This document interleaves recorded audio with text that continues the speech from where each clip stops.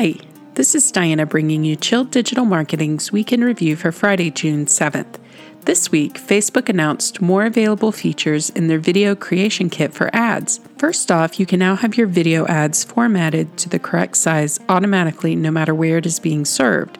So you only have to upload one video and they will format it for stories or Messenger or the newsfeed or wherever your placement is with the right size. They have also added more templates for you to choose from during the ad creation process. There are now more font options to choose from.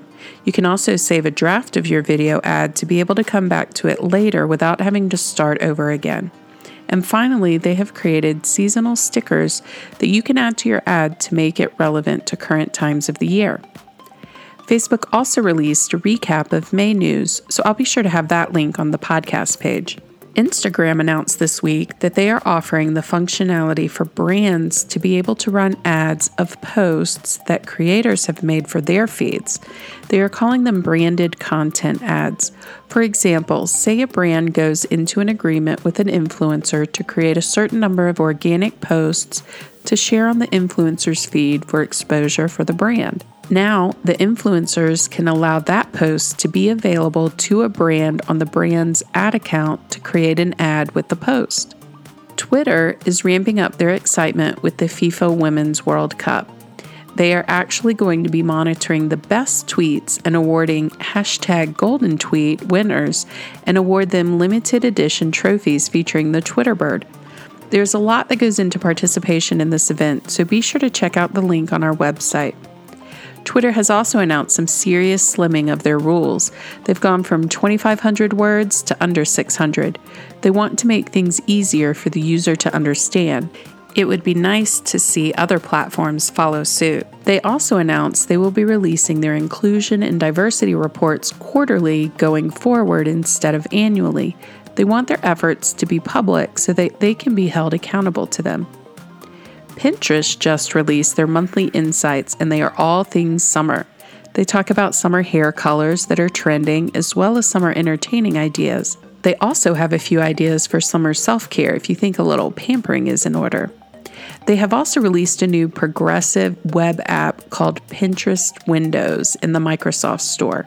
So if you are a Windows user, then you may want to check this out. Sorry, Mac users, nothing for you right now. YouTube announced this week several different ways that they are protecting minors on their platform. Features like restricting live features for minors, disabling comments on videos featuring minors, and reducing recommendations of videos including minors. Other ways that YouTube is ramping up the safety on their platform is in regards to tackling hate. They are removing more hateful and supremacist content, reducing borderline content, and raising up authoritative voices, and rewarding trusted creators with their monetization policies. Finally, YouTube has also announced a new partnership with AXS to allow fans to buy more tickets right on the platform of their favorite artists. When fans are watching videos on official artist channels, they will see AXS listings for that artist on the video page. Now for this week's business tip, accountability partners. In the latest episode of the Chill Business Journey, I share 5 traits to look for in an accountability partner.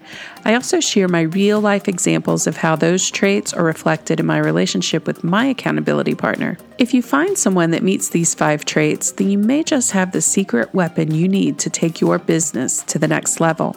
So be sure to head on over to chilldigitalmarketing.com/18 to listen to the episode and check out the links to my buddy's website.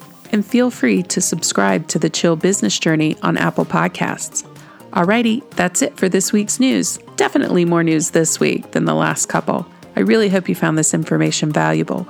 We'd love it if you gave us a review on whichever platform you heard this episode, and be sure to visit our website, www.chilldigitalmarketing.com/weekend review for links to items in this week's recording. See you next week.